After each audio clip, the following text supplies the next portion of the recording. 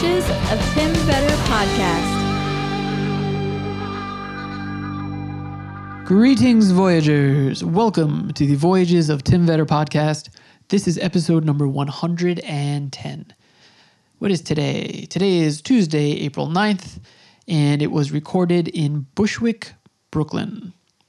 All right, what's been going on with me since we last spoke, or since I last spoke? Well, the next travel is going to be Morocco, with brief stops in Portugal and Spain. I'm really excited about that. Hopefully I'll get you some content and some cool conversations and interviews from those countries. But yeah, I'm super stoked about that. That's going to be in July. So in the meantime, I think I might have mentioned this last episode, but I've been doing a little bit of background extra work on TV shows. You have to sign NDAs every time that you film. So I'm not going to talk yet about what they are until they come out. And once they do, I'll share what shows they are, and you'll be able to see me for all of 2 to 5 seconds that I actually appear on the shows. But yeah, that's been really cool. Something that I can talk about is on Sunday, I went to a volunteer event in Manhattan, and we packed supplies and boxes for Syrian women and for refugees, but I believe also for Syrian women who are still in Syria and are having difficulty getting access. Wow, I can talk today, huh? Getting access to toiletries and sanitary supplies and things like that. That was done through the Multi-Faith Alliance. You can put that name into Google to find them, or you can check them out on Instagram at Multi-Faith Aid, AID, if you want to, support financially or to support by giving your labor and your time. It's a really great organization. And we had the event at the Brotherhood Synagogue in Manhattan. And that place was really cool too, because they have these seders and these events in which they invite people of all faiths to come. And there are Muslim leaders, Christian leaders, and Jewish leaders. And it's really cool because they're bridging cultural and religious gaps and coming together as a community. So I thought that was really cool. And I'm trying to have someone from the Multi-Faith Alliance to come on and to talk about what they do and to talk about Syria, because I think that would be interesting and enlightening for you. Okay, enough about me. This episode is with the artist Razan Al-Sarraf, and she's really amazing. So Maxim, whose Instagram handle is Artist Portraits, he's somebody that I've been talking to, but I haven't quite met yet. We've crossed paths. I've seen him as far back as 10 years ago, where we would go to some of the same shows here in Brooklyn. And I think Jeff, who I've had on this podcast, is friends with him, Jeff Eaton. And he has this cool series where he's trying to photograph, 100, I think? 100 artists in their studios. And so it's really cool because it's like so many people that I like to follow, he's sort of a curator, and I get to learn about people doing cool things just by checking out his social media. I don't really like social media, but when I like it, it's for reasons like that. So thank you, Maxim, for letting me know about Razan. Now, she does fine arts, right? So she draws and she paints, and she has an exhibit that she created that I think probably is getting her the most buzz. And that is she did 100 portraits of ISIS members, of deceased ISIS members, of terrorists. And it's really thought-provoking. It's interesting because it sort of humanizes them, which then you think well, should they be humanized? Or should I even feel empathy for someone like this? Especially being a New Yorker who was, in New York when 9/11 happened and the feelings that conjures up. It's really interesting. I might not be articulating myself so well about it right now, but we get into all of this in our conversation.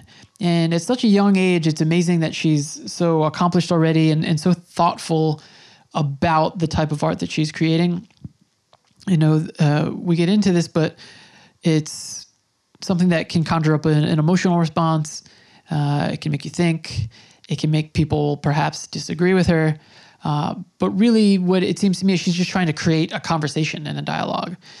And with that particular project that we're talking about, I think she really did a good job of that. Because when I'm looking at it, I'm thinking, first of all, without any context, I wouldn't know that these were terrorists. And also, like I said, it makes me think like, wow, like these could be anybody, you know, which just goes to show that, you know, a terrorist doesn't necessarily fit a physical prototype. But a lot of her art is centered around Arab identity, and she gets labeled as that. So we talk about that and maybe her desire to shed some of those labels in the future. Just a really, really cool conversation that we had in her studio. So I'm thankful that she let me check that out. And go to her Instagram, go to the show notes for this episode, and you'll find out about her, about some of the artists that she mentioned in this episode that you might not have written down. You can find those in the show notes, so you can check out some more cool people and check out Razan. Okay, I'm going to stop talking now. Hope you enjoy this conversation.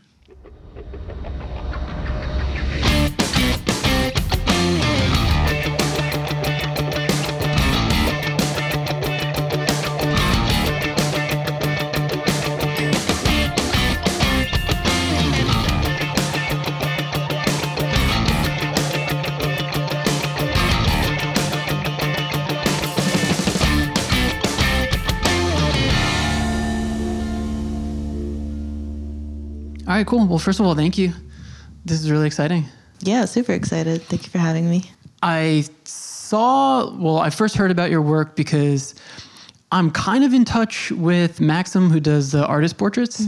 Mm-hmm. We have like sort of interconnecting social circles because of like the music that we listen to. I used to see him at shows, and his like social media is really cool because he sort of like curates all this information about artists in New York. Mm-hmm. So shout out to Maxim at Artist Portraits. But I checked out the work you were doing and I thought it was super interesting. And so that's why I reached out to you.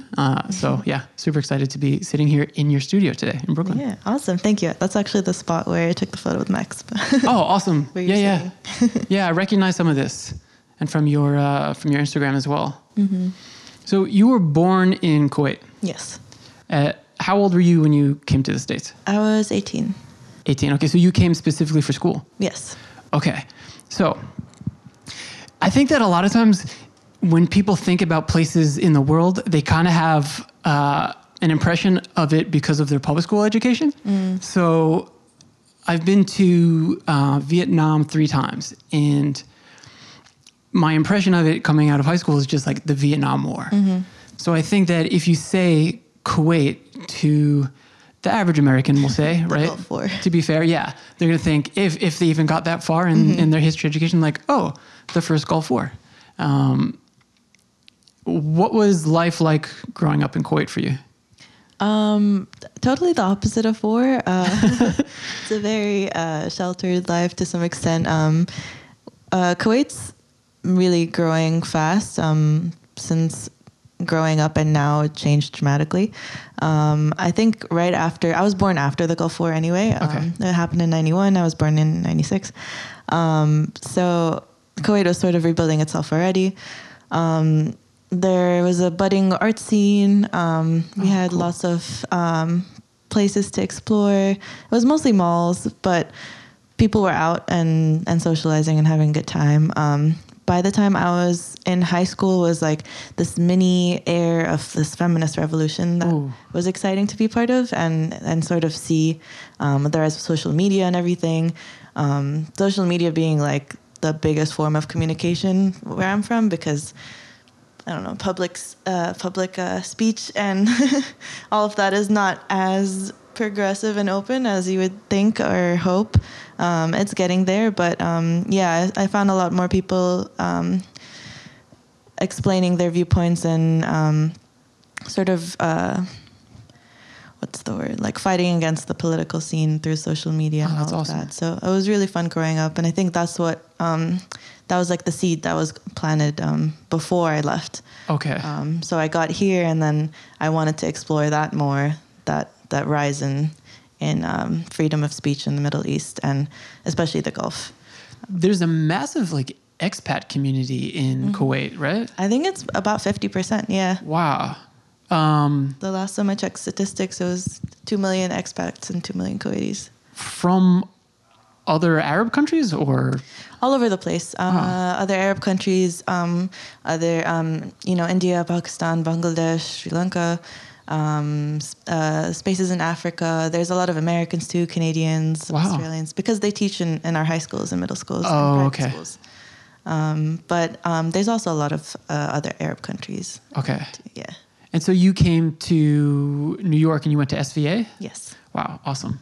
Great school.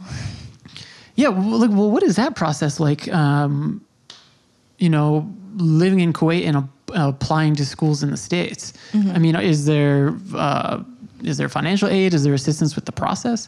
So Kuwait is pretty awesome in financing a lot of things. So we have a scholarship system where you need a minimum requirement in your high school GPA, and then an acceptance letter from an accredited university in the States or in Europe. And then you just send in all the paperwork and they give you a scholarship and allowance. Whoa, that's awesome. Yeah, it's really cool. It's the only way I could afford living in the city for 4 years. Yeah, I understand that, trust me. Yeah. So you mentioned how you were sort of influenced by the rising feminist scene. At what point in your life did you become interested in creation and in creating art and becoming an artist? I always refer to what my mom said, is that I was drawing before I was writing or even talking. I think at age 2, I was drawing cats and faces. So it sort of just started there. Throughout middle school and high school, I was just drawing and painting on my own. And then by the time I was ready to apply for college, I was just like, okay, this is kind of what I want to do. Wow. Yeah. And your medium, I guess, is oil painting and ink and canvas and things like that? Oil, ink, acrylic on canvas, yeah. Okay. Predominantly. Okay. Now, there's been a lot of buzz about you lately. Really? Well, yeah. I mean, so there's a lot of stuff on the internet, and I'll get to specifically your project, doing 100 portraits in a little bit. But you get labeled as like an Arab artist. And this might sound like a really silly question, but again, just to help people maybe to understand, who fits into the Arab identity? Because I think that often people use Arab and Muslim synonymously, and they're not interchangeable. So who fits within like the Arab label? That's a massive question. It's like saying, who fits in the American label, and it's the direct answer is based on geography, I guess. But I would say there are multiple facets to identifying people, and we can't just, the way I'm being labeled as Arab artist is because I'm from an Arab country and I make work about Arab politics and culture and all of that. There's a lot of artists that are just labeled as artists that are from the Arab world, but they're just artists creating in their own direction. So I don't know. I think from my personal answer to that from personal experience is that moving to SVA and starting to make art, that's when I realized that this label was going to be put on me. And the answer was, do I want to move on being labeled as Arab artist, or do I want to just be artist and then whatever? And I think I stuck to it because of the work I'm making, because of the subject matter, because I want to open this certain dialogue that people have with the stigma of Arab and the confusion that you said of Arab being interchangeable with Muslim, or, later on with the project Arab being interchangeable with terrorists and all of that. Yeah. It's interesting because, again, like I come from a background in education, and I did global history, I did U.S. history, and yeah, like the term Arab was confusing for my high school students, I think, because to be able to say like parts of North Africa, there are people who identify as Arab, and they're like, okay, but that's like not on the Arabian Peninsula. But it's like, yeah, but you have to look at the history of the region through conquest, through trade, through the diffusion of cultures, language, food, lifestyle. That the Arab identity does not just exist on the Arabian Peninsula. And then also, there are Christians, there are people who are secular, there are people who are Jewish, there are people who are Muslim, all living within like this region that gets labeled as Arab. So, yeah, I think that maybe is tricky for some Americans. It shouldn't be that tricky. Do you think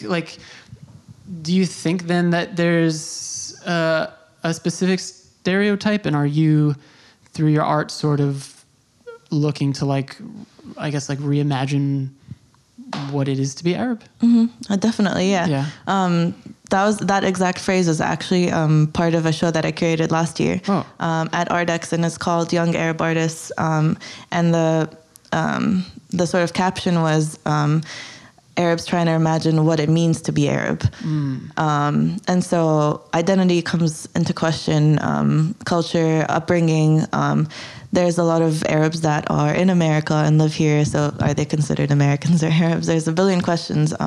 Also, to add, to geography, there's, the Arab world, there's the Gulf, there's the MENA region, which is like a whole other thing, Middle East and North Africa. I think for me, what I'm trying to do is explain my personal connection to it and my history with it as being identified as Arab in the West, and then trying to understand my own identity as being Kuwaiti and being from the Gulf. And that ends up, giving me a lot of questions to answer. And those questions are answered through my paintings and the work that I make. That's awesome. I pulled a quote. I don't have it in memory here, but in your Harper's Bazaar article that I think sort of maybe touches on that. So I'll read it, but you said, I'm also interested in untangling the conversation around identity, particularly within the context of the Gulf region, where there's traditionally been an emphasis on ethnic purity, despite the fact that most people can trace their roots to many places. What do you mean by that, by the emphasis on ethnic purity? Because I think I know, and I think I've experienced that in other regions. But what are you referring to? So there's this very specific thing that people in the Gulf region have with thinking that if you're authentically Kuwaiti or authentically from Qatar or from Saudi Arabia, that you are more ethnically pure than people who have mixed backgrounds. So me, for example, my dad's family moved from Iran to Kuwait. My mom's ancestors, I guess, or grandparents moved from Saudi Arabia to Kuwait. But there's always this emphasis that if you're not, literally your parents are not Kuwaiti and your grandparents are not Kuwaiti and you were born and raised in Kuwait, that you're not Kuwaiti enough. And that played a huge role in a lot of identity formations in high school and middle school, especially because you would almost get bullied for not being 100% of where you're from or where you're supposed to be. And then there's a whole political part of people not being... people whose mothers are not Kuwaiti not having the same rights as if their dads were Kuwaiti and they were born in Kuwait. And if they were born and raised and grew up in Kuwait, they speak Kuwaiti, all their friends are Kuwaiti, they don't have the same amount of benefits and civil rights as people who aren't born, or people whose mothers aren't born, from Kuwait.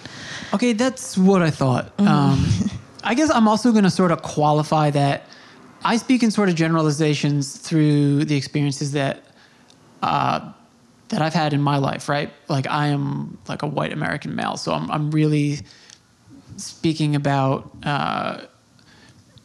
cultures and issues that I'm not necessarily a part of. So if people hear me and I sound ignorant on any topic, it's not like willful ignorance. I'm really interested in these things and I like to learn about them and share in people's stories. But I've spent a lot of time in Southeast Asia, like primarily through my travels. And that's something that I've seen in a lot of places, because if you're in Malaysia, to be Chinese Malay is looked at differently by people who are just Malay. Even like in Indonesia, there's politics of lightness, which you see like all over the world, where there are people who are not white, right? And so, that's a really interesting thing, because I've experienced that, particularly with young people, there's more of a push right now towards like acceptance and progressive ideas and integration. But there's a lot of places still around the world. And hey, here in America right now, where like Yeah. probably half the country is really sticking to sort of like a traditional way of life and traditional ideas. And those two things are butting up against each other really hard. Like, I mean, there's probably no better way to see that than in our country right now. So yeah, I guess like it's a cool thing to see when somebody through different mediums and through their artwork can at least expose people to different ideas. And I guess that's what you're doing. Trying, yeah, attempting.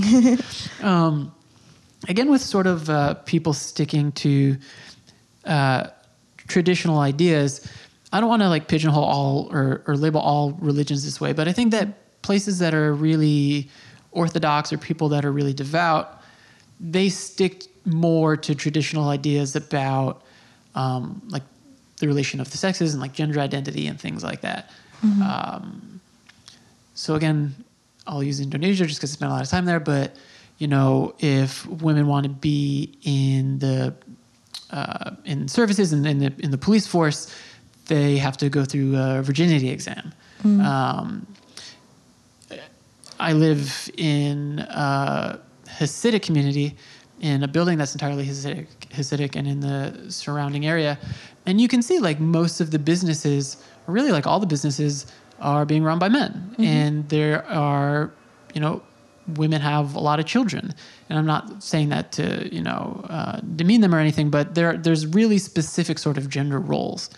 So this is a really long way of circling back to, you know, places, Muslim countries that are following a Orthodox ideology stick to traditional gender roles as well. So I'm wondering, sort of that climate in Kuwait. You said there's a burgeoning feminist movement, but is being a woman who's an artist, is that a subversive act? Depending on who you ask. Okay. A positive thing that I always like to mention is that Kuwait has a super high rate of women in private sector that have high-end jobs as men do. Oh, wow. A lot of women are in CEO positions and own companies and run them. They also have a lot of influence in the upcoming generations, especially my mom. Like, not to like always gush about my mom, but No, dude, please. she, you know, she really broke through a shit ton of glass ceilings, I think, that not only opened sort of perspectives of how powerful and smart and intellectual women can be, but also by sort of pushing against that stereotype that they can't. And her being also being part-time single mom and having 3 kids, like I think she did a pretty amazing job, like basically running multiple companies and ending up in the parliament. Whoa. Yeah, and now she's actually getting her second master's degree in the UK. Wow, that's amazing. Yeah, as soon as all our kids left to college, she just abandoned everything and went to do her own thing, which is pretty awesome too. Yeah. In the artist scene, there are a lot of women artists, a lot of men artists, a lot of artists in between. But the scene itself, I would say, is dominated by men only because the institutions that run it have started by men since the 50s and the 60s and whatever. This feminist revolution that I was referring to brought up a lot more opportunities for women to open their own galleries, women to open their own mini institutions, women to study outside of Kuwait, to get degrees in art and curatorial studies, to go back and bring more women into the art scene. Oh, that's awesome. There's this whole project called Abolish 153, which is about, I don't know if you've heard of it, about making art and engaging in the community in dialogue and panel discussions and workshops so that women are more empowered to go against the status quo and to achieving their professional goals, but also for women artists to speak against this one specific article in the Constitution that allows men who rape their wives in marriage get away with it because technically they can't. Technically, women can't complain about it or get any support from law institutions or the government. Yeah, so it's a pretty intense article, but I think the amount of work that women are putting forward and not being afraid to seem, whatever the stereotype is to women, all the lists and the books of them, I think is pretty great. And I've participated in one of their group shows, and any sold work they donate to the cause. So I think that's one of very many very progressive, what's the word? Well, it's a movement, huh? Yeah, movement. It's a giant movement. There's so many ways to describe it. Wow. And I would imagine, again, like the population of Kuwait is so small that there are more people in New York City than there are in the entire country of Kuwait. So twice as much. Yeah, wow. So I don't know much about any sort of like Kuwaiti diaspora, but I would imagine within the arts and even within New York City, like you're probably massively underrepresented. Is there a community of people from Kuwait here that you've linked up with? Oh yeah, for sure. I actually met more Kuwaiti artists in New York than I did in Kuwait. Mostly because when you're far away from home, you try to find it easily within wherever you are. So there's a really cute and really supportive and amazing, talented group of Arab women and Kuwaiti women in New York that I've connected with, that I've collaborated with. We go to each other's shows and openings, and most of them either stay here and make a name for themselves, or go back to Kuwait and try to do the same there. That's awesome. Yeah. Okay, so I referenced this earlier, but most of the articles that I've seen that reference your work talk about the 100 portrait series, right? So 100 portrait series of controversial Arab figures. That's like the correct title? It depends who you ask. Oh, okay. Well, that's good because I wanted to get into that. Yeah. So describe this project to people. Okay. So the series is basically comprised of 100 portraits of ISIS members. So each painting is basically a painted portrait of a photograph that I've found on social media like Twitter, YouTube, Facebook, of ISIS either recruiting members, ISIS posting selfies, or mugshots and passport photos from articles that have attained them or bombed a region and killed them. So I took these photos and painted them with oil on canvas. You can see 4 from here. And I usually start by saying, how did I come up with this idea? It started by an assignment when I was in sophomore year by my teacher, Peter Herstoff, who asked me to paint 10 monsters. And everyone came back with what you typically associate monsters with, like the things you find under your bed, you know, like sharp teeth, googly eyes, whatever. And I wanted something more close to home, I guess. So the way I approached it was, no one's ever painted terrorists before. I've seen Richter's 50 Men or Andy Warhol's Most Wanted and all of that, but I've never seen, ISIS, and I've never seen them painted, like hand-painted very delicately and intimately, and presented to be seen as this item of beauty, but also controversy in its concept. So I painted 10, I took them to class. The reaction was insane, because no one's seen anything like that, and they were so confused because, in the Middle East, when you see portraiture, it's sort of, they're very against it because it's seen as sort of tampering with the hand of God or attempting perfectionism. But in the West, it's seen as idolizing or painting someone you love or, the wealthy. So seeing that contradiction and having it be from this quote unquote Arab artist really blew their minds. And I wanted to see what it would look like if it was a whole wall of 100 of them. Yeah. So I spent the rest of the year just painting ISIS terrorists. Are you thinking about the audience's reaction? Or are you looking to elicit a specific response? I'm looking mostly to open a dialogue, mostly for people to see this and question why they're seeing it and why they're confused at their reaction towards it. Because I've gotten responses of people thinking they're family members or successful immigrant stories, quote unquote. And it's those specific stereotypes I want to talk against and subvert. So when creating the piece, it was mostly for me to figure out my relationship with them. And then throughout the year, it was a whole psychological journey really to paint terrorists and just spend this much time with them, and that opened up questions about what makes a terrorist, what is the psychology of the person who resorts to terrorism as, you know, their life goal, Okay. et cetera, et cetera. Yeah, that's awesome, because I had like a few reactions, like even sitting here, you know, and looking at it without any sort of context. I don't think you would have any idea that you're looking at 100 terrorists, right? Probably in like the stereotype or characterization of a terrorist in the mind of anyone really, they would, or if you're talking about from the Arab region, they would think of somebody who is dressed more traditionally Muslim, right? I would think that that's what people would think.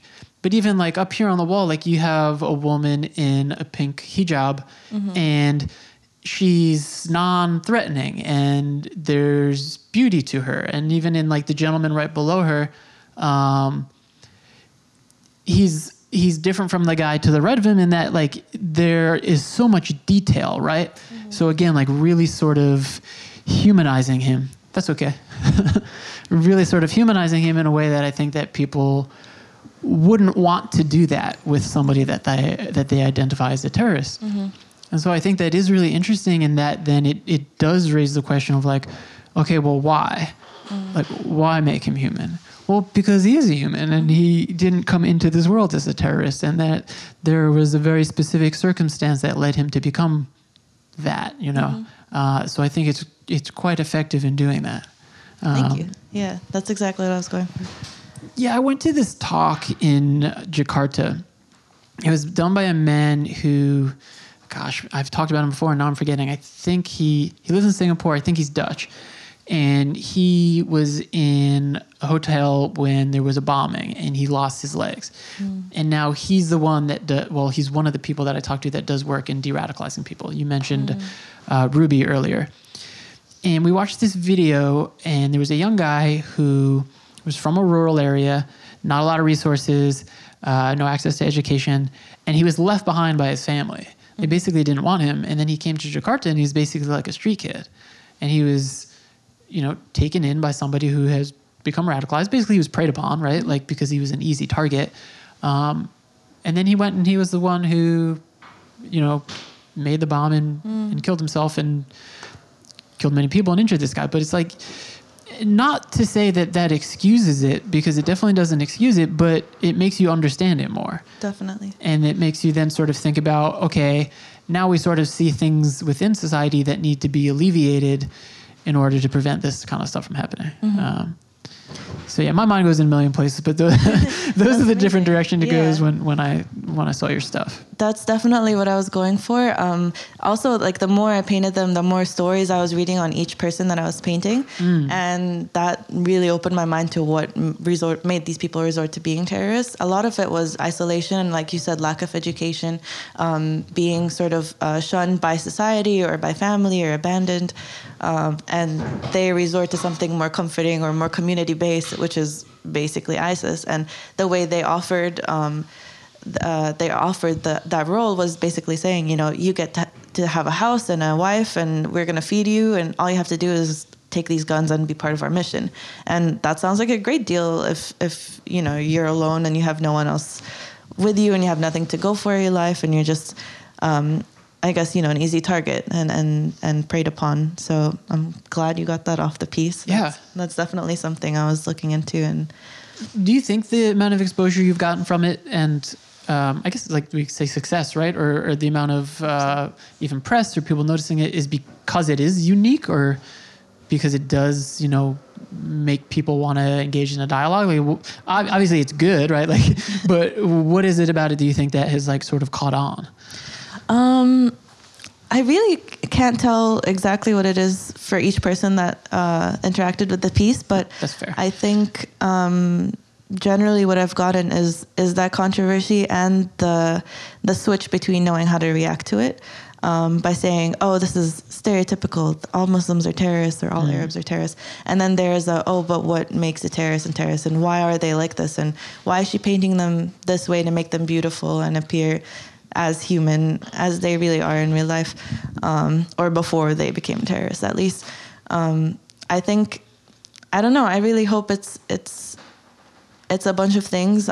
Most of the time where I've shown this, I've been around the piece to talk about it. I've never sort of showed the piece and just left it there. So I don't know if it would have a different reaction if I wasn't there to explain it, or if there were no captions and it was just a piece on its own. So I think dialogue is a huge part of the reason why a lot of people connected to it. And then because, again, no one's really painted terrorists or took the time out to stare at them. And I don't know necessarily like what the path to redemption for someone engaged in like a terrorist act would be. But people, people do grow and change. People do get de-radicalized. Have you had any of the people that are living, like, have any of them been in contact with you? Like, do people know that you've painted them? And so the big part of the project was that I was painting dead members of ISIS. Yeah, so I don't think any of them have even been de-radicalized. But, hoping the concept of the project is going to spark some kind of discussion on that. Where is it? Where's the rest of it housed right now? Is it all together in an exhibit? No, so part of them are here, part of them are in storage. Part of them just came down from the show in the meatpacking district at RX. So it's really all over the place at the moment. But yeah. Do you have like a vision or a plan for it to be somewhere someday? I really hope it ends up in an institution or political collection. I don't want it to just be in someone's living room and shut off from the rest of the world. So yeah, hoping someone picks it up. Have you gotten any love or attention back in Kuwait? So the people that have reacted positively to it are people that are sort of like me in the sense that they want progress and they want to talk about controversial issues.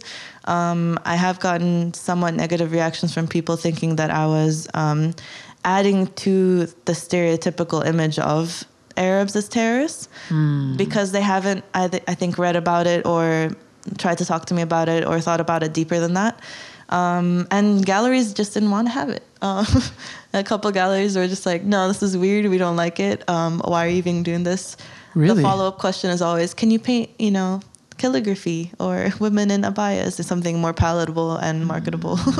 Wow. Yeah, but so that's why I'm making the work here. That's why I'm all the way in New York where it's kind of safer and I could just explore and do as much controversial work and not get punished for it, I guess. Yeah, I was wondering too, I guess, sort of like if there were people here in the States who maybe thought that it was like glorifying ISIS or anything like that. Totally, yeah. I had a couple people that had a very strong emotional reaction to it by saying that this was glorifying terrorism and that if someone, and I quote, someone said, if someone saw this piece and decided to become a terrorist, it's your fault.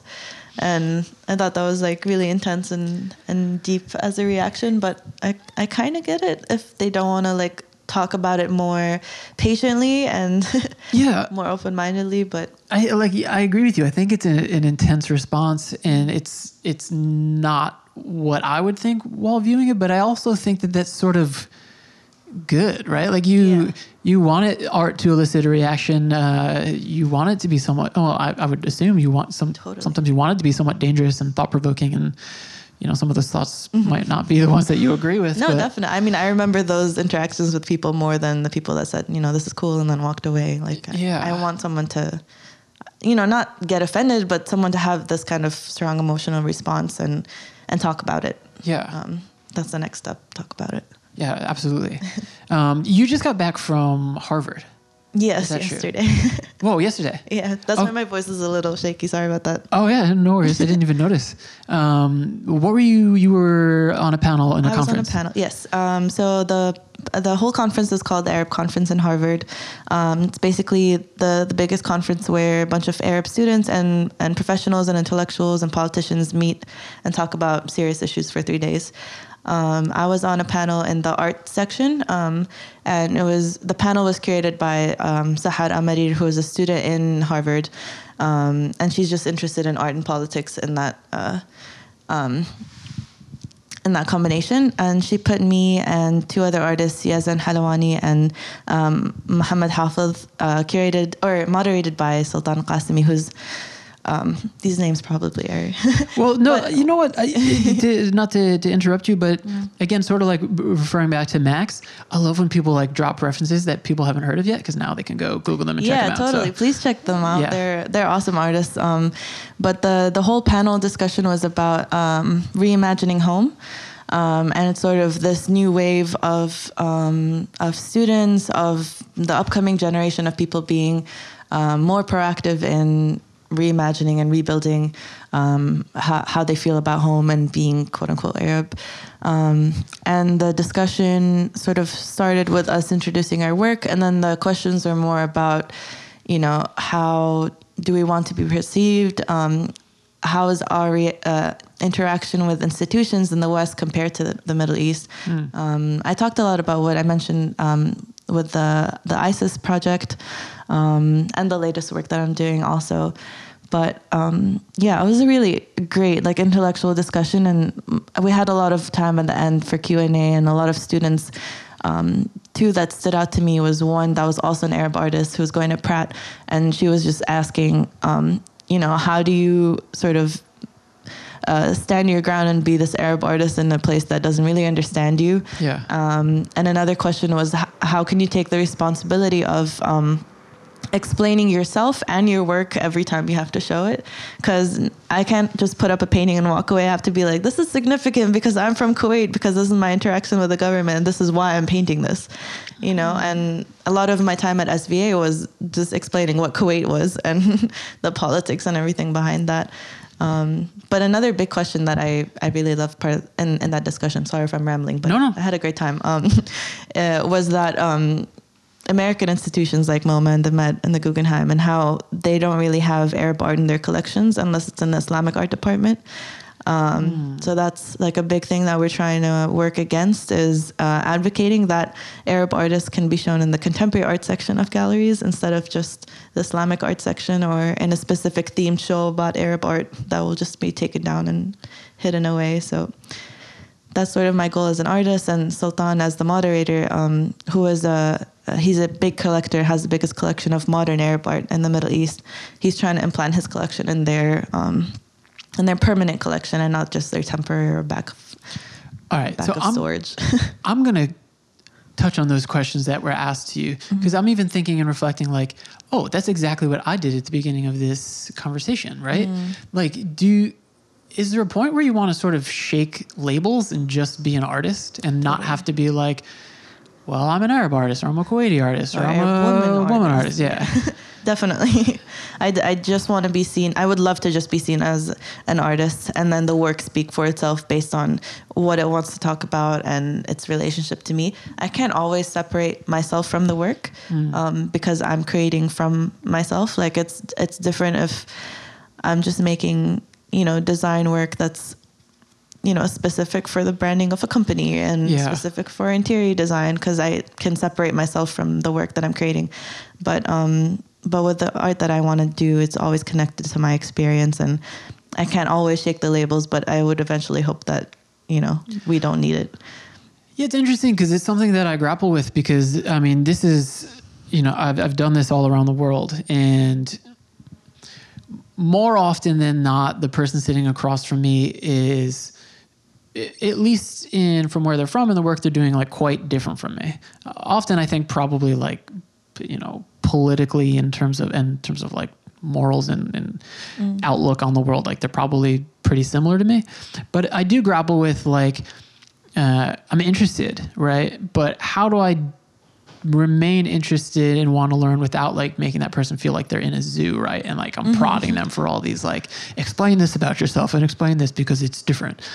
When really what is different in where we live here in New York City, because everyone's different. Yeah, that's interesting. I wonder how we get to the point where it can largely be seen just for the art. I was asking myself the same question, and it depends on each artist and sort of the responsibility they want to take. And I'm totally fine with answering all the questions and speaking for 17 hours nonstop about this, because I know that a lot of people don't want to, and a lot of people just prefer for things to change on their own and to remain silent about it. I also hope that the art that I make can speak for itself in that sense, because I feel like art is sort of more palatable than just word-to-word conversation, and it can reach more people. And it's more of an easier thing to digest that has a message that you can send out.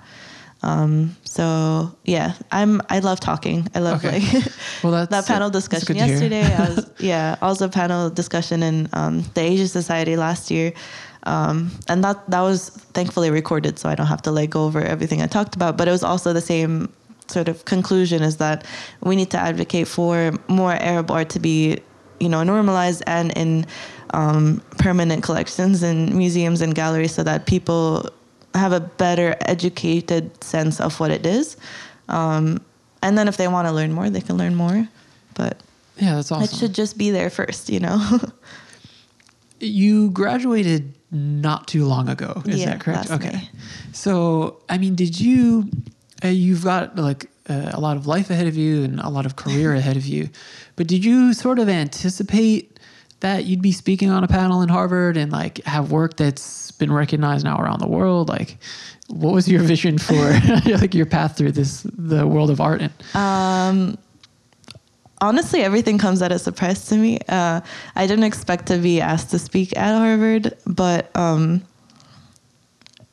I do see the reaps of some efforts that I've put. So it's not that I've just been quietly in my studio and then someone would knock on my door and give me opportunities. I would go chase everything that I could get. Always out there, always asking, always trying to connect and network with people. I didn't expect it to come this far, but I really have higher goals now. Because I've accomplished this much in such little time now, I have higher expectations for myself and what to achieve. Oh, that's good though. I'm also starting my MFA this fall. Okay. In the West Coast. Oh yeah? Yes. Where are you going? Cal Arts. Wow. Yeah, I got into a few schools and I was debating, which school to get into, and I think Cal Arts is the best choice at the moment. That's awesome. I think a good switch from New York for a little bit, just to get some fresh air, good weather, and sort of dive deep into the concepts of my work, because it's a very conceptually driven school compared to others that are more technical and visual. Yeah, for sure. Yeah. So that's my next step. Oh, well, I mean, good luck with that. That's amazing. Thank you. Are you currently working right now on the Hooded series, or is that's completed? That's what's behind you? It is what is behind you. They sort of reemerge every time I say I'm done. Okay. At the moment I'm done, I want to move back to color, which is the piece directly behind you. And that's bringing in more color, green and blue, but the process doesn't change. So the process of the ink figures was basically staining. So super wet canvas and then drops of ink, and I would tilt it and it would move around to find this shape. And then I'll let it dry. I would let it dry and then come back, add another layer, tilt it around, and then it would just build up into these weird figures. Cool. Thank you. So I was into that for basically a year too. And now I want to get into color. So I'm using the same concept with this, but instead of just letting the ink find itself, I'm giving it little pools of water first and then dropping ink, and it would sort of spread within where I let it go. And then there are spills and happy mistakes that are all around the piece. So it's not completely in my control, which is something I love. And completely different from the Isis portraits, which was very meticulous, sure. 1-haired brushes per eyelash, Wow. So it's sort of expanding on that. Is the idea here also about identity? Yeah, so the Hooded figures it's a more abstract series that I worked on. It didn't really start with a specific idea, more of a question of how can I exhibit the specific emotion or identity or psychological state through the way the ink was interacting on canvas. So I wanted to put the politics and the concepts and everything in the hands of the paint. Whoa. Yeah, I think they came out pretty cool. I really love what came out of it. It was a long, long process, and I learned a lot about sort of letting go and trusting. Well, so, okay, my brain kind of goes in crazy places, but again, if I had no context and I didn't know about your work and I was just looking at it, it could be people, it could be mountains, yeah. It could be almost like a phantom, like a ghostly figure. again, are you hoping to sort of elicit that ambiguity and like, okay. Totally. Yeah. Yeah, that's awesome. It's one of the series that I didn't want to say, this is what I mean, so you have to look at it. It's more like, what do you feel coming from it? And it also differs from people who know me and people who don't know me. If it was just out in the street, it would have a completely different reaction than people who have already seen my other work. And do you think maybe you get to a point where you don't answer that question and that sort of also maybe takes some labels off of you? Like if someone were to say, like the one right behind me, like I just mentioned, so people can't see it, so I'm sorry, people. But yeah, it looks like two hooded figures, or like I said, could also be mountains. Like what? I guess I'm wondering, like, what would happen if someone's like, "Well, what is this?" If you're just like, "That's up to you." Yeah, I would love that. I mean, I think that's a goal for a lot of artists, is to have the art just completely speak for themselves, and it's a very difficult goal to attain, but it's something I'm hoping to figure out within the next, I don't know, lifetime or a few years, or my MFA, who knows, like one day it's going to click and you have time. I have a lot of time. Yeah. And I think it just comes by painting more and by reading and researching, and sort of putting myself in a very honest position with the work. And I think that honesty hopefully comes out and translates. Yeah. Do you think about, like, I'm assuming like there's work that's a thesis for the MFA. Like, do you think that far ahead, or? Yeah. Yeah. Yeah. Or you're going to keep that one under wraps? I don't know if I'm going to keep it under wraps for now. And I've heard a lot about Cal Arts in the sense that painters go in and come out as performance artists, or sculptors go in and come out as conceptual artists. Oh, wow. So I'm excited for that change. I'm really open to, just seeing where the tide takes me and keeping, my intentions and my goals in place, but not specific things that I want to end up in. Cool. So we'll see what happens. I could be a performance artist in 2 years and not do painting anymore. Whoa. I don't think I will, because I love painting, but who knows what happens in grad school. Have you like dabbled in any other mediums? I've dabbled a little in sculpture. I wasn't too into it. I don't know. I don't really feel great about creating too much space with an object around it. I like creating environments, so installation is something I want to get into. Working with lights and sound and space. That's giving too much, but yes. Whoa. Okay. Yeah. Oh man, I'm now not. What is the name of it? I just went to this place in Manhattan.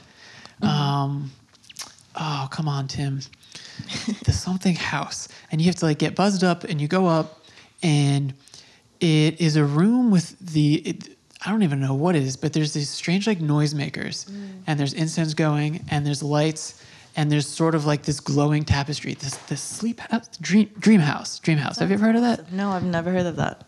Dream house. Because what you said just like triggered that in my mind. Yeah, and sort of like spatial experience. Yeah, and it's just a room, and there's pillows, and people just go there and they sleep. That's awesome. Yeah, it's crazy. Is it like is that on like 30 something street? It's like a massive building in the middle of the city. No, it's right by Chinatown. Okay. And where they read auras. Yeah. But you wouldn't even know it's there. It just looks like almost like apartments and businesses and stuff. Yeah.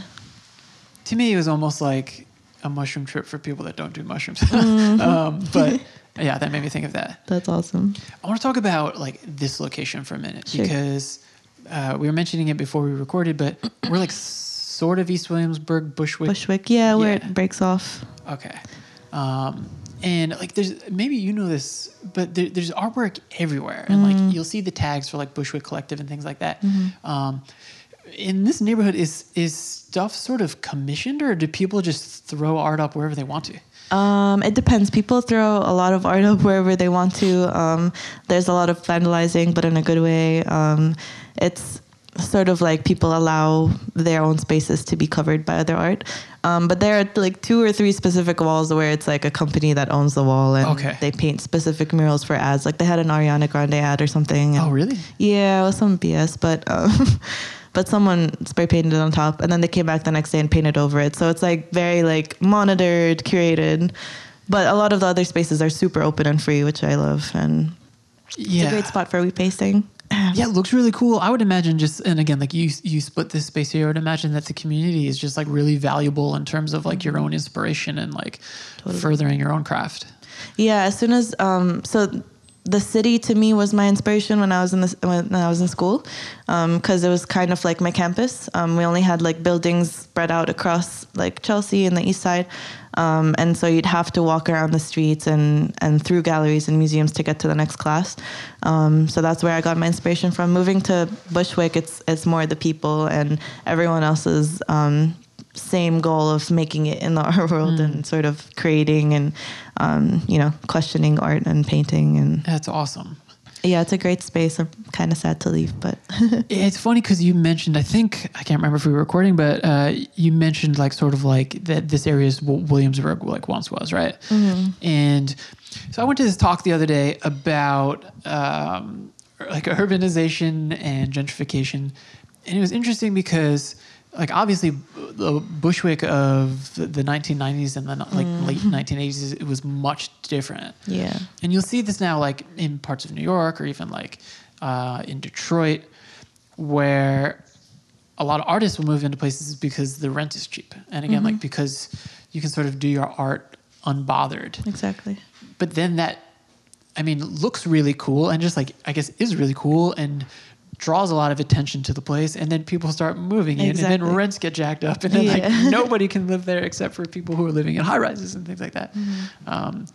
So yeah, I have no solution for that. But you, again, sort of to your point with the Ariana Grande, like you see that now happening also in Bushwick. Like it's, totally. it's spreading out here into central Brooklyn. I mean, I moved here in November and I already changed like since now. Yeah, since now. And the place where I live, which was deeper into Bushwick, was amazing. It was like full of culture and life and people from all over the place. And now it's slowly getting gentrified again and filled, and I wonder rents are going up. How you prevent that? Don't follow artists around. I mean, come visit us, but don't live next to us, because then we can't afford to live there, and then you lose all of that. I don't know where people are moving into now. Ridgewood is becoming big, which is pretty far into Brooklyn / Queens. Yeah. Gowanus used to be also an artist hub. Oh yeah. And now it's just. Yeah, I worked in Red Hook for 7 years, so right next to Gowanus. And also, like, again, like sort of similar to here, you have all the factories that were once used for like the dockyards and shipping. Yeah. That are turned into studios. Yeah, studios, artist hubs, but like Sandy really sort of exposed Red Hook because Red Hook's not really directly attached to a train. It sort of flew under the radar, but then like you had like the prices of even the warehouses and stuff like that getting jacked up because like the world took notice after Hurricane Sandy. Yeah. Yeah, I don't know. Red Hook has a cool Arab population though. A cool. Oh, really? Yeah. A lot of Syrians and Yemenis and just like Middle Eastern people cooking awesome food. Oh, I did not know that. Yeah, we had the what's it called? The Poets Society, and it was connected by boat through Little Syria, which was in Lower Manhattan, close to Wall Street. Oh, cool. And that's where like all the poets and artists from Syria and the Middle East came to like congregate until they were kicked out. But Red Hook has like a good population of there left. I lived, for that time that I worked there, I lived in Bay Ridge. Nice. And Bay Ridge also is sort of like split between like Italian, Greek, Irish, and then people from Yemen, Palestine. Like there's a big community of Arabs there too. Yeah. There's a strange, like, weird political situation there too.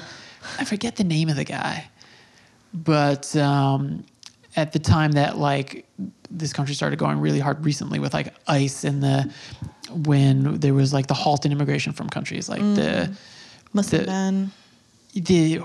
What is it even, like the town council guy or whatever was like supporting the Muslim ban. It's like, well, dude, half of your neighborhood is Muslim and Arab. Like, it's terrible. Yeah, I'm going on a tangent now, but so if people want to check out your work either in person or on the internet, where can they go? Well, depending on where I have shows or not, most of my work is always going to be updated on Instagram and then my website. I try to keep my website for professional photos, but my Instagram is more like Samsung taking photos.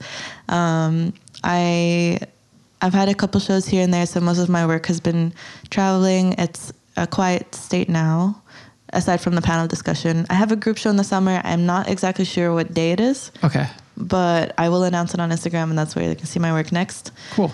And then California, I guess. Yeah. Yeah. I mean that's going to be amazing. Yeah, I'm so excited. I don't know if I'm going to come back. I hope I come back. I really want to. I want to go there for 2 years and then just come back here and get reintegrated into the art scene and see what happens to Bushwick then. Cool. Yeah. Is there anything else that we should plug? Any peers? Anything that people should check out if they're not in the know? Yeah, I'll shout out some Arab artists that I like. Yeah, let's do that. Farah Salem is pretty awesome. You can find her on Instagram and her website. She's from Kuwait, based in Chicago right now. She's in the Art Institute. Say her name again, just because there's some rattling. Oh, Farah Salem. Okay, cool. I'll write you a list if you want to. Yeah, that'd be awesome. And we'll put it in the show notes so people can just click that. Sweet. So she's sort of between performance art and art therapy. So her work is really amazing and beautiful and thought-provoking. Cool. There's also Mahal Asakir, who was one of my friends here that I met that's from Kuwait, but she's in Brooklyn. She just released her book of photos of women in Kuwait.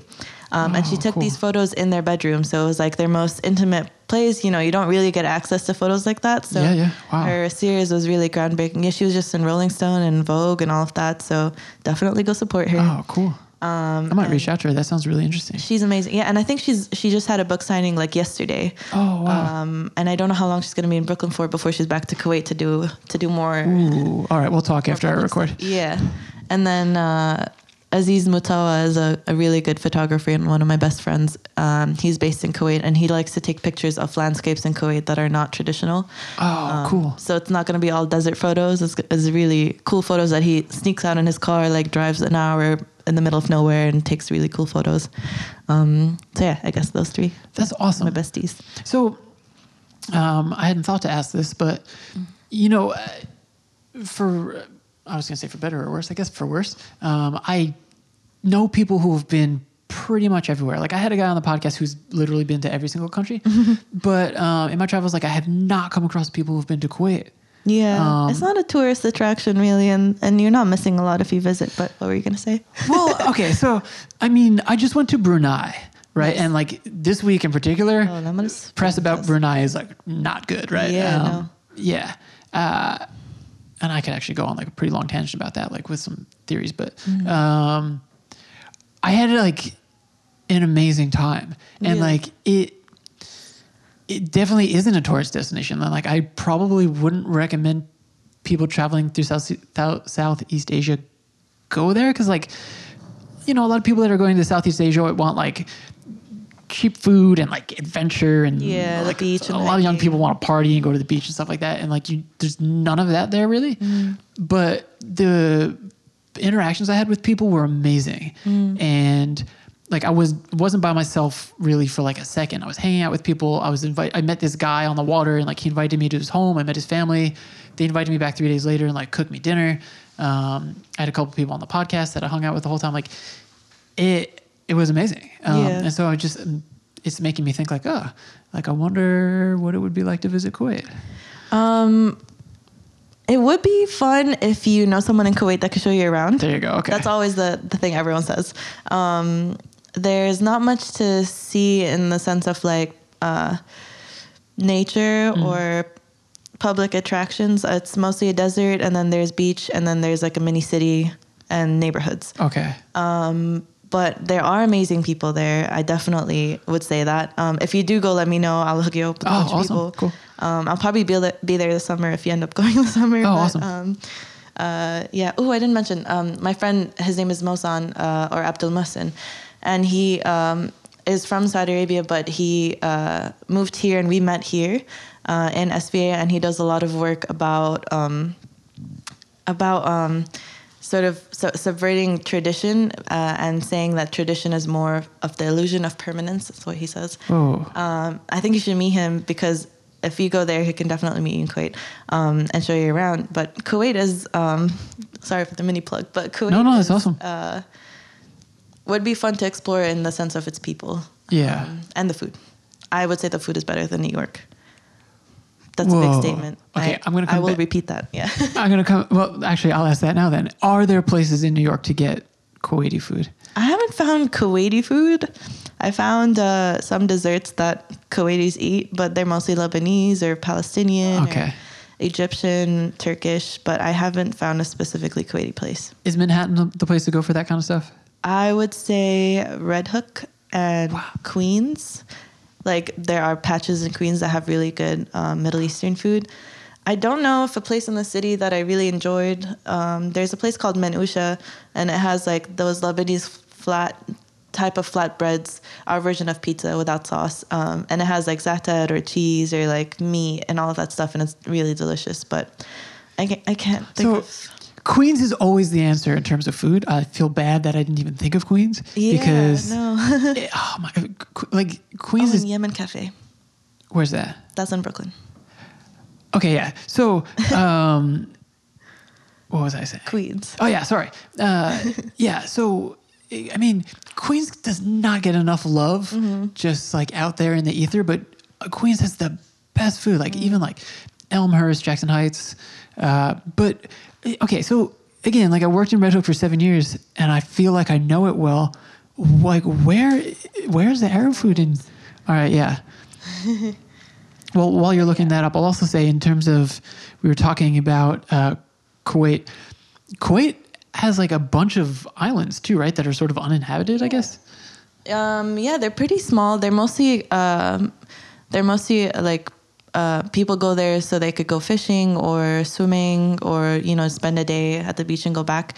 Failaka Island is more popular in the sense that you can rent out like mini beach houses and there's like jet skiing and cool water activities. So I would go to Failaka if you want to visit. Cool. This is giving me Boston because I was just there and my maps didn't come back. But yeah. Yeah, I know you're looking that up, but yeah, I would love to do even like Kuwait, Lebanon. I would definitely love to talk to your friend about Saudi Arabia too, because I think there's a lot there to talk about. So top 3, Tanureen, Badawi Cafe, and Yemen Cafe. There's also Zaytuns, which are great. Okay. Yeah. So Zaytuns is on Smith Street, right? I believe so. I have been there. Did you like it? Yes. They, Tanureen actually, okay. Tanureen has the best catering. Anytime we have events that are like mostly Arabs, we get Tanureen. I have been there because that's more like Sunset, right? Like Sunset Park. Yeah, definitely. Okay. Yeah. All right. Cool. Yeah. So people should check those out too. Yes. I'll send you more when my phone's being nice. Awesome. All right. Well, we plugged everything. People, like we said, can go to the show notes. Yes. They'll find your stuff. They'll find your colleagues and your friends that you talked about. Yes. Follow the gram. I say this and I feel like sometimes people think I say it just because like they're on here, but I've been really fortunate, and honestly, sometimes it's come true already, but I've been really fortunate to sit down with people who I feel are like on the cusp of something big. And again, like you're very successful in getting a lot of notice at like a young age. And I can see like this is gonna send you places. So again, people like get there ahead of the curve so that you can be one of the original people who were following you and your work. So yeah. Thank you so much. That's honestly like an honor. This is my first podcast, so I'm super excited. And awesome. Yeah. Thank you for having me, honestly. Yeah. So let's do this. You're welcome. And thank you for being here. How long does an MFA take? 2 years? 2 years. Yeah. Okay. So maybe at some point mid-process or at the end of the process, we'll do a part 2 and see where you're at. Oh yeah, for sure. If you're ever in LA or Valencia. Awesome. Thank you. Thank you so much. All right, everybody. That is a wrap on episode number 110 of the Voyages of Tim Vetter podcast. Thank you to Razan. Thank you to all of you Voyagers for tuning in as always. You can check out the show notes for this episode for the links to all of Razan's information. I also forgot to mention at the outset that I have a Patreon account. If you are able to support the TV podcast financially, you can do so by going to patreon.com/The Voyages of Tim Vetter. That's a subscription-based service where you can give, 50 cents, $1, $5, $5,000 if you're able to do so. And that will keep the travel going, the stories coming, all the stuff that you get from this podcast. That's patreon.com/The Voyages of Tim Vetter. I'm going to play us out here with a song. I was looking for something from Kuwait, and I came across Sons of Yusuf. They have like a couple of, I don't even think they're parodies really. They're sort of remixes of popular rap songs in the States where they do their own version of it. So like they had like We Dem Boys. This song, I think, is an original. So the song is called One Time, and the band again is Sons of Yusuf. That's going to play us out, folks. So as always, until next time, please take care of each other. خلنا نذكر ايام الطيبين قبل كنا نلعب بالفريج انا ورشود خلود جسوم عبود نلحق راعي البريد الحين بس قاعد لي كذي بس يبي يطلب لي هارديز خلك من التليفون يا حبيبي ما اتفقنا على كذي الواوي واوي بنات الشاوي اذا مو اصلي ما بي ليش داش زين فراريز فيجي لابس فانيلتي with Yeezys that's easy جنك امريكي on TV وين قولوا قولوا قولوا والله قولوا قولوا يلا يلا يلا جاهزين نيو ييرز قاعدين بالكويت بس هم حاجزين one way transit I think they know we know this year is gonna be very special hey do that's our camel lovely camel I can go on and on يا جماعة we gotta be strong يبون يفرقونا يبيعونا مو عارفين شلون I'm trying to do this thing called life one time we're only in this thing called life one time I'm trying to live this thing called life one time we're only in this thing called life one time oh yeah man hey one time oh yeah man hey one time oh you know what it is I was gone now I'm back for a bit اسمها القرين الكويت ديرة الخير عبالكم هاجرت بس رديت طالع كاشخ ما بي اوسخ دشداشتي الحبيب مجابل الشاشة كنا خالتي قماشة يبقى انا وايد مساشة بس شوف الجو ايش حالاته اوه ايش السالفة It's that real talk with وناسة ما في اي مشاكل لا تستحي وبا لازم تاكل شوف هالعيوش يا حبيبي يوز هذا الطيب والاصل of course now put it to use I was only bringing back what I got and I brought it for you one time